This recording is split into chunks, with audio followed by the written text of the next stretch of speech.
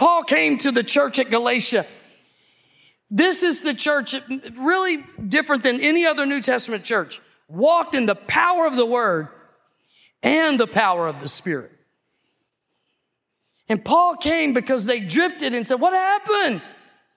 Who bewitched you? Who cut in on you? To where you think that what started in the Spirit can continue in the flesh.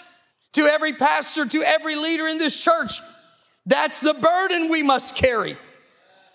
And out of that burden, we live and we lead. That Christ be formed in us